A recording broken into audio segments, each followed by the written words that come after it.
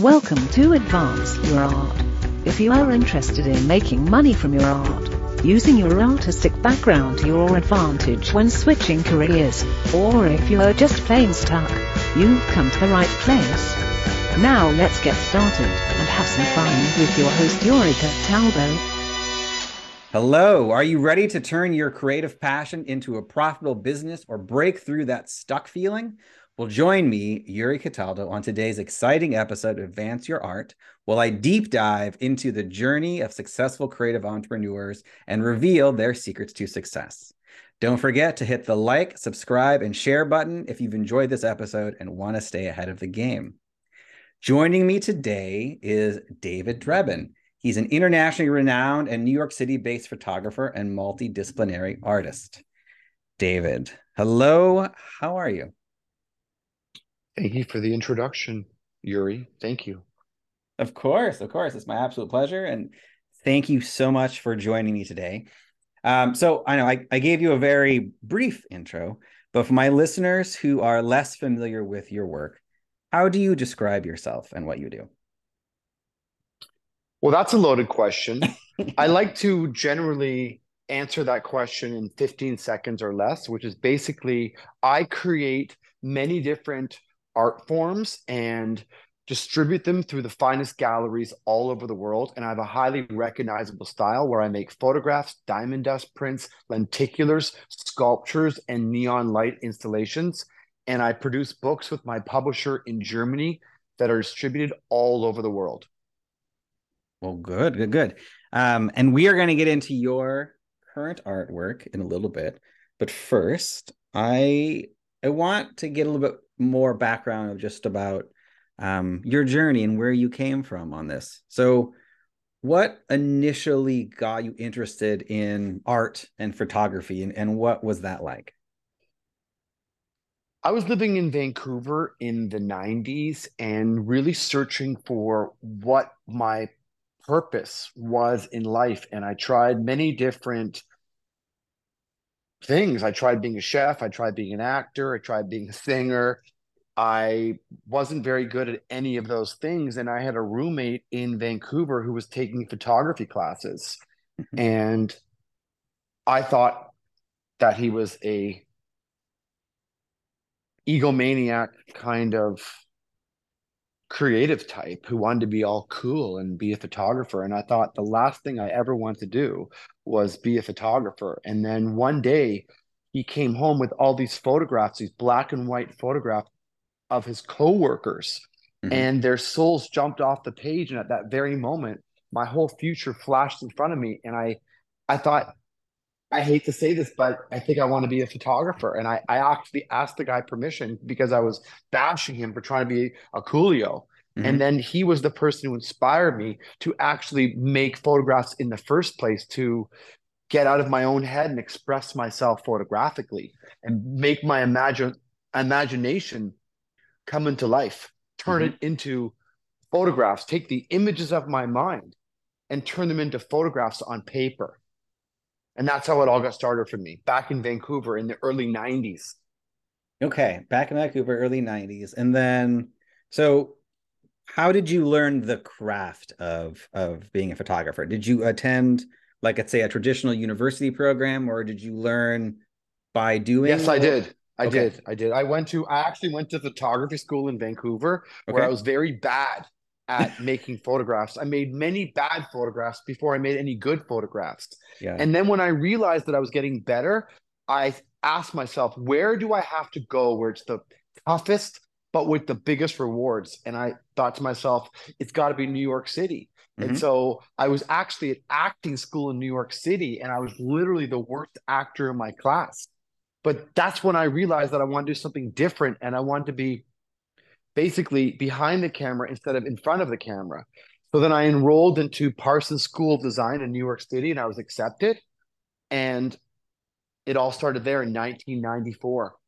Wow. Okay. So mid 90s in New York City, going to like an amazing art school. What was that like? And what kind of lessons did that time in your life teach you?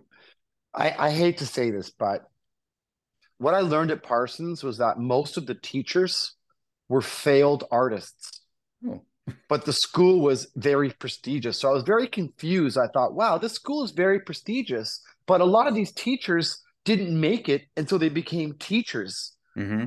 And that fascinated me. And I remember when I graduated from Parsons in 1996, those same teachers became my competition.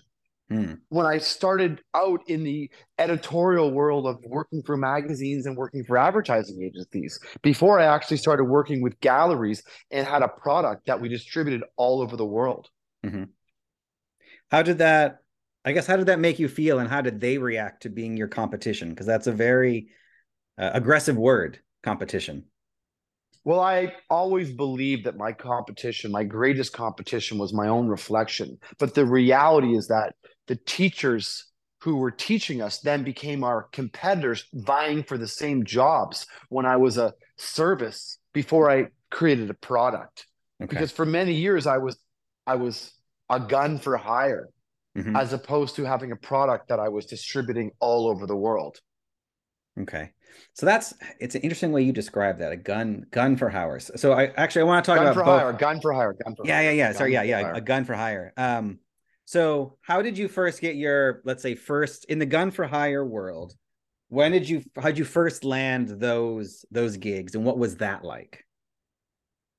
I went on hundreds of meetings with my portfolio in the 90s, dropping my portfolio off to advertising agencies, photography agencies, magazines all over the world, from Paris to London to New York. Literally was getting on subways, dropping off my portfolios, picking them up, and basically getting no responses from anybody. And Hmm. on my birthday in 1999, I got my first job where I actually, ironically enough, took a train from New York to Boston to photograph Jewel, the singer, and her mother for the Sunday Times magazine in London. That was my first job on my birthday Oh in wow. 1999 Yeah. after being rejected by literally hundreds of magazines and hundreds of advertising agencies where they literally would just leave my portfolio for me at reception, Hmm. and no one would even give me any feedback. But I had such unbelievable belief in myself that I always thought to myself, well, if you don't hire me, that's okay because somebody else will. Yeah.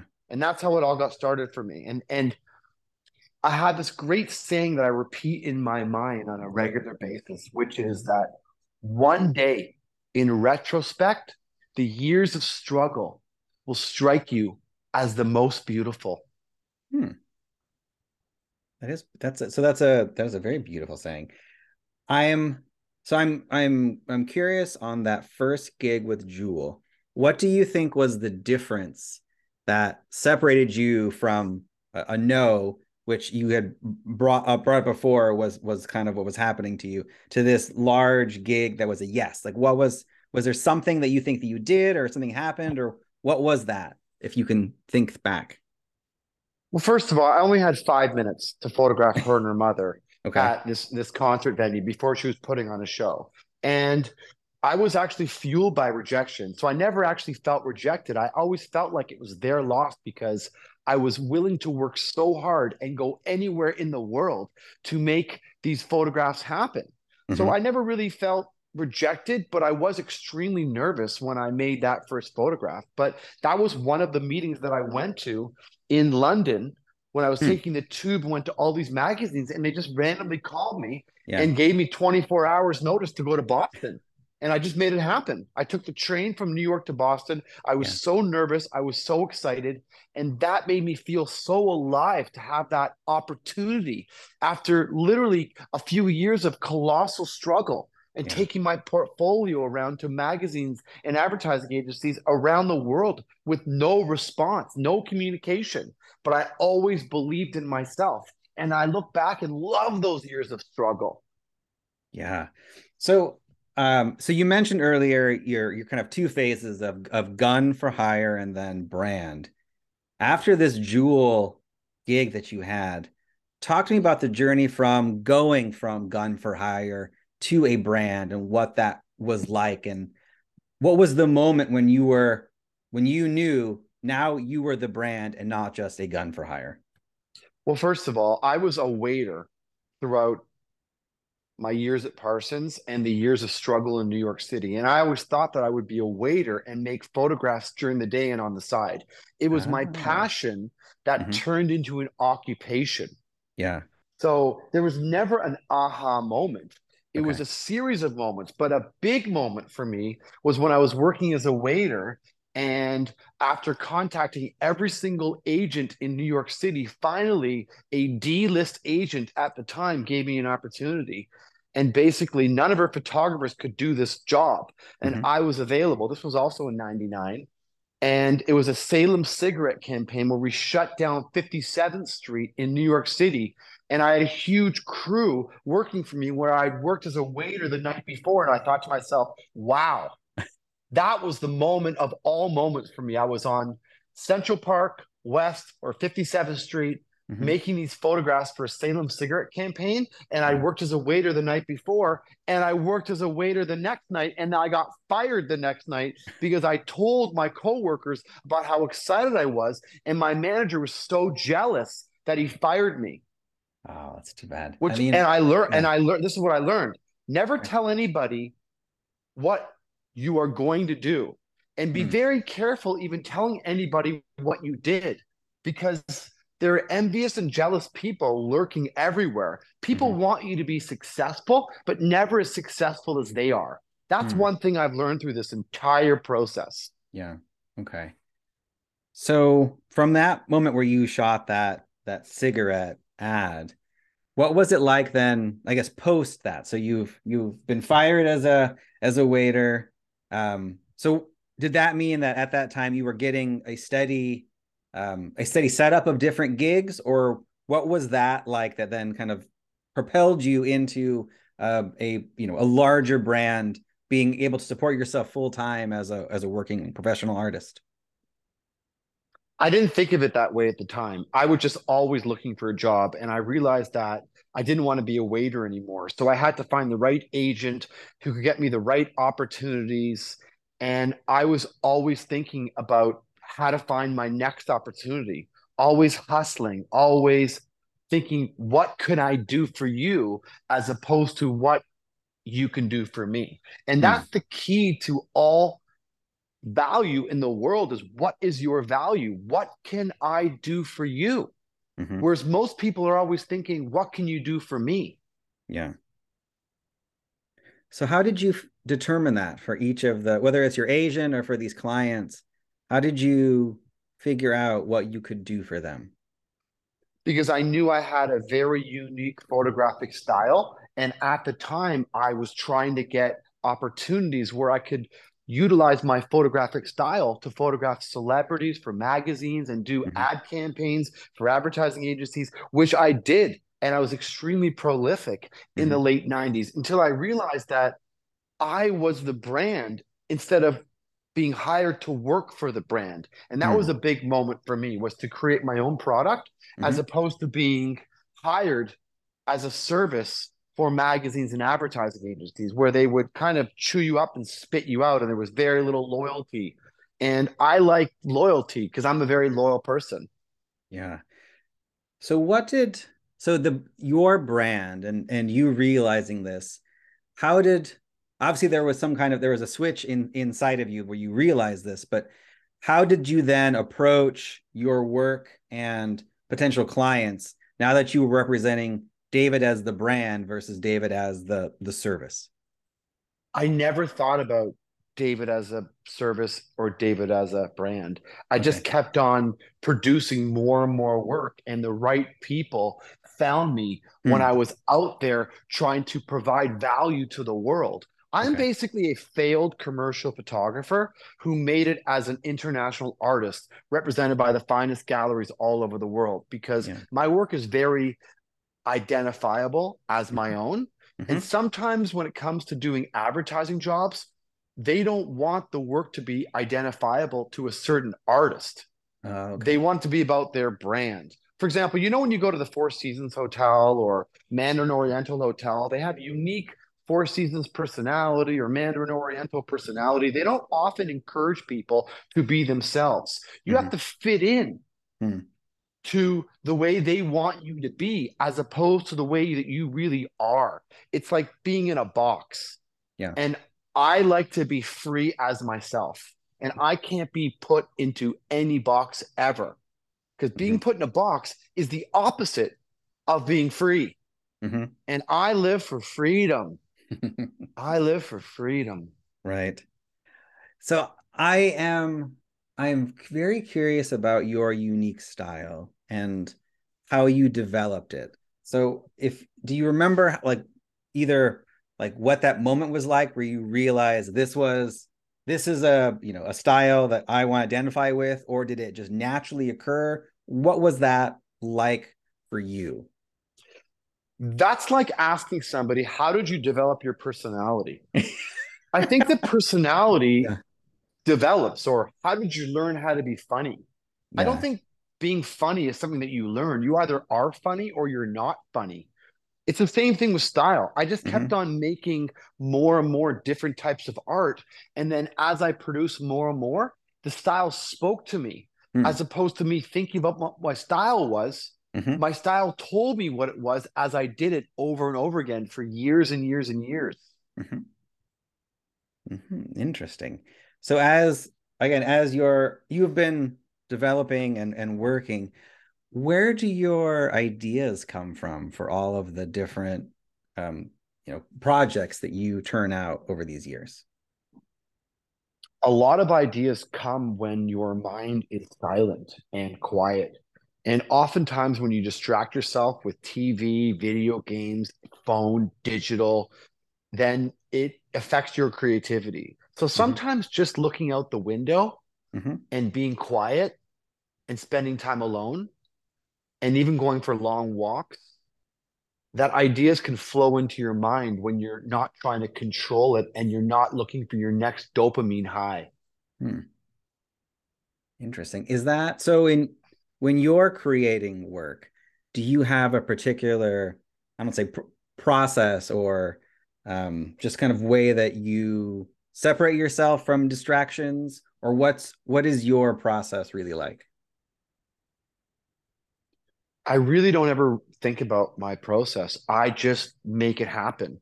I Hmm. don't analyze the process. I found my purpose, and every single day I make sure that I slowly make more progress Okay. because you can't be in seven different cities at the same time. So you have to enjoy the city that you're in and think about the next city that you may want to go to.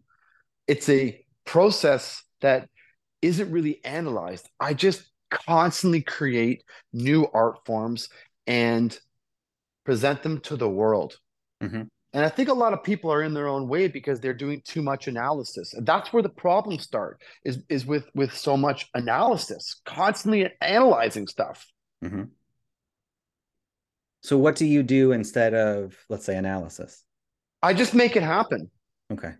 It's like it's almost like going to the gym. You can think about going to the gym for hours and hours and hours. I just go to the gym.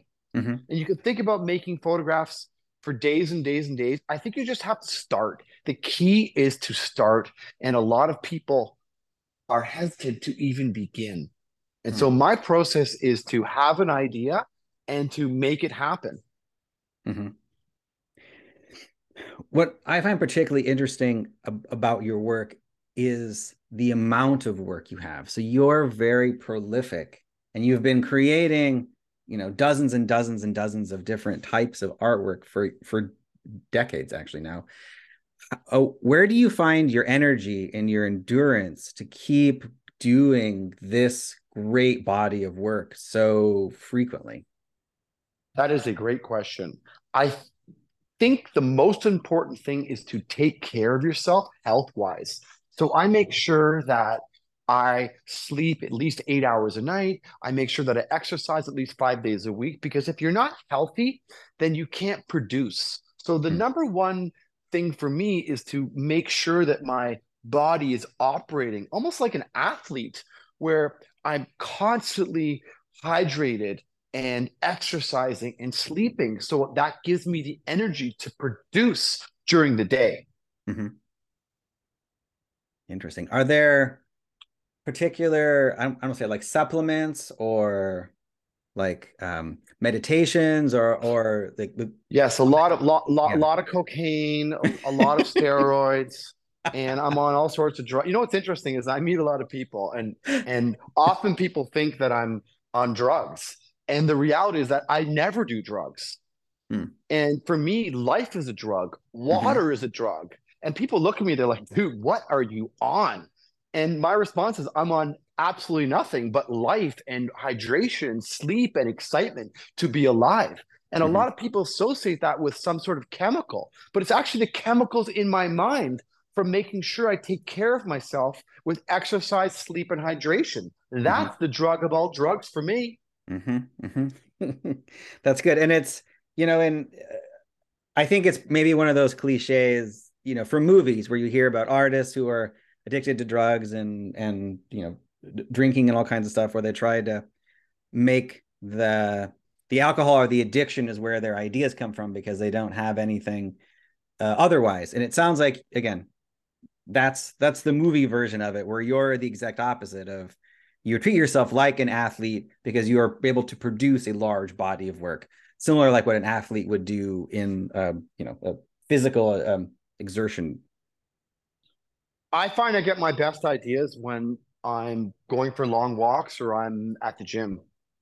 On my way to the gym, on my way home from the gym, in the gym, when I'm sitting quiet, being bored, which is rare for me. But I think Yeah. it's important sometimes to just sit alone and let your thoughts speak to you as opposed to trying to control your thoughts because it's about getting to know the inner versions of ourselves when we're alone, that some of our best ideas come to fruition. Hmm. And that's what it's been like for me for years and years and years. And then I look back and look at all the work and think, this all came from my mind, but I'm very connected to the universe. And I feel as though I'm just a messenger from and for the universe. Hmm.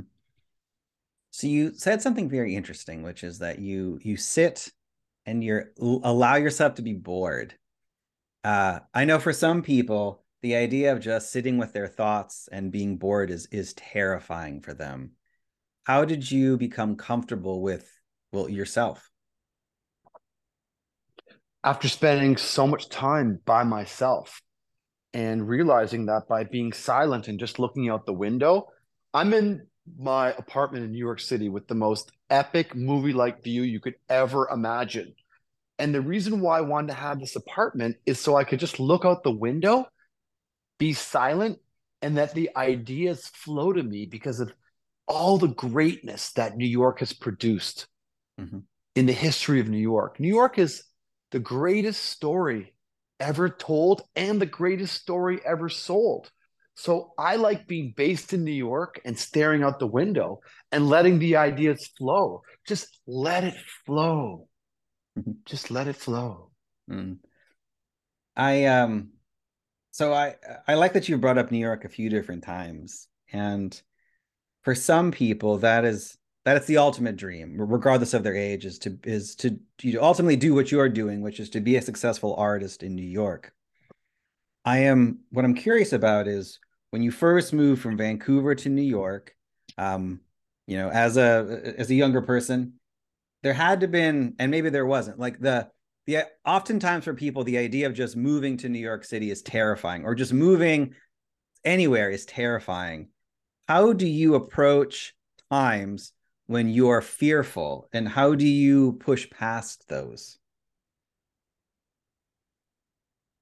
I love being nervous and I love being scared. And I don't find I'm as nervous and scared now as I used to be because I have so much experience doing this.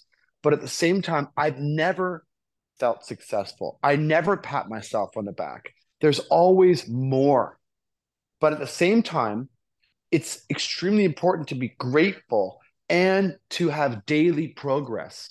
And I've never taken my eye off the prize since 1992 when I discovered photography. Mm-hmm. It's literally been relentless every single day since that moment. So I feel like this is my duty and this is what I'm meant to do and this is my purpose. And I always encourage people that I meet to find and fulfill their purpose. But a lot of people, especially with social media, are distracted by other people and what they're doing, and they don't have the patience. And older people seem to have more patience through experience, but they have less time, as opposed to younger people who have more time, but often have less patience. Hmm. How did you develop your patience? I developed my patience by being forced to be patient because I was once very impatient. And Mhm. I realized that I had to become patient because being impatient wasn't working for me. Gotcha. So, David, I'm curious, with everything that you have done and experienced throughout your career, what would you say was the best advice that you ever received? The best, I'm not sure this is advice, but I love when people in the beginning told me it was never going to happen for me. When I knew deep inside that it was going to happen. So I was always motivated by people who actually didn't believe in me while I believed in myself. And that was the greatest motivation for me. So it wasn't really advice Mhm. because I've had a lot of mentors along the way, but mentors never inspired me the way non-believers did when I first started. And that Mhm. was the greatest motivation for me. When I had such an incredible belief in myself and my own ability, if I gave myself enough time, and I love being doubted. That's what turned me on. The doubt turned me on because I never had self-doubt, but I loved when people doubted me. That was the ultimate catalyst. Mhm. Mhm. Well, that's a very powerful moving force, and it definitely has been working out for you and your benefit. Um, so, David, I want to thank you for taking the time to chat with me today. I truly appreciate it. If our listeners would like to follow your work, or potentially, see what you're up to, where is the best places they can do that online? My Instagram is at David Drebin, Drebin. Same with Twitter, same with TikTok. And I like to not only show the work, but inspire other people to become what they should become and what their purpose is in life. That's very important to me because nothing irks me more than wasted talent. Hmm. Excellent. Well, I encourage all of our listeners to follow you online, to look at what you've been working on. I will put the links in the show notes, and they can click right through. But again, thank you so much, David. This has been a true pleasure. Thank you. Thank you for listening to another episode of Advance Your Art with Yuri Cataldo. If you like this episode, please remember to give us a 5-star rating, like, and share with a friend. Our theme music is written and mixed by Chicago-based composer Ryan Black of Black Bones Collaborative. To listen to the full catalog of our episodes, go to advanceyourart.com. To see what I'm working on or book a time with me or buy a copy of my book, Be Left Behind, go to yuricataldo.com. Thank you so much and have a great day.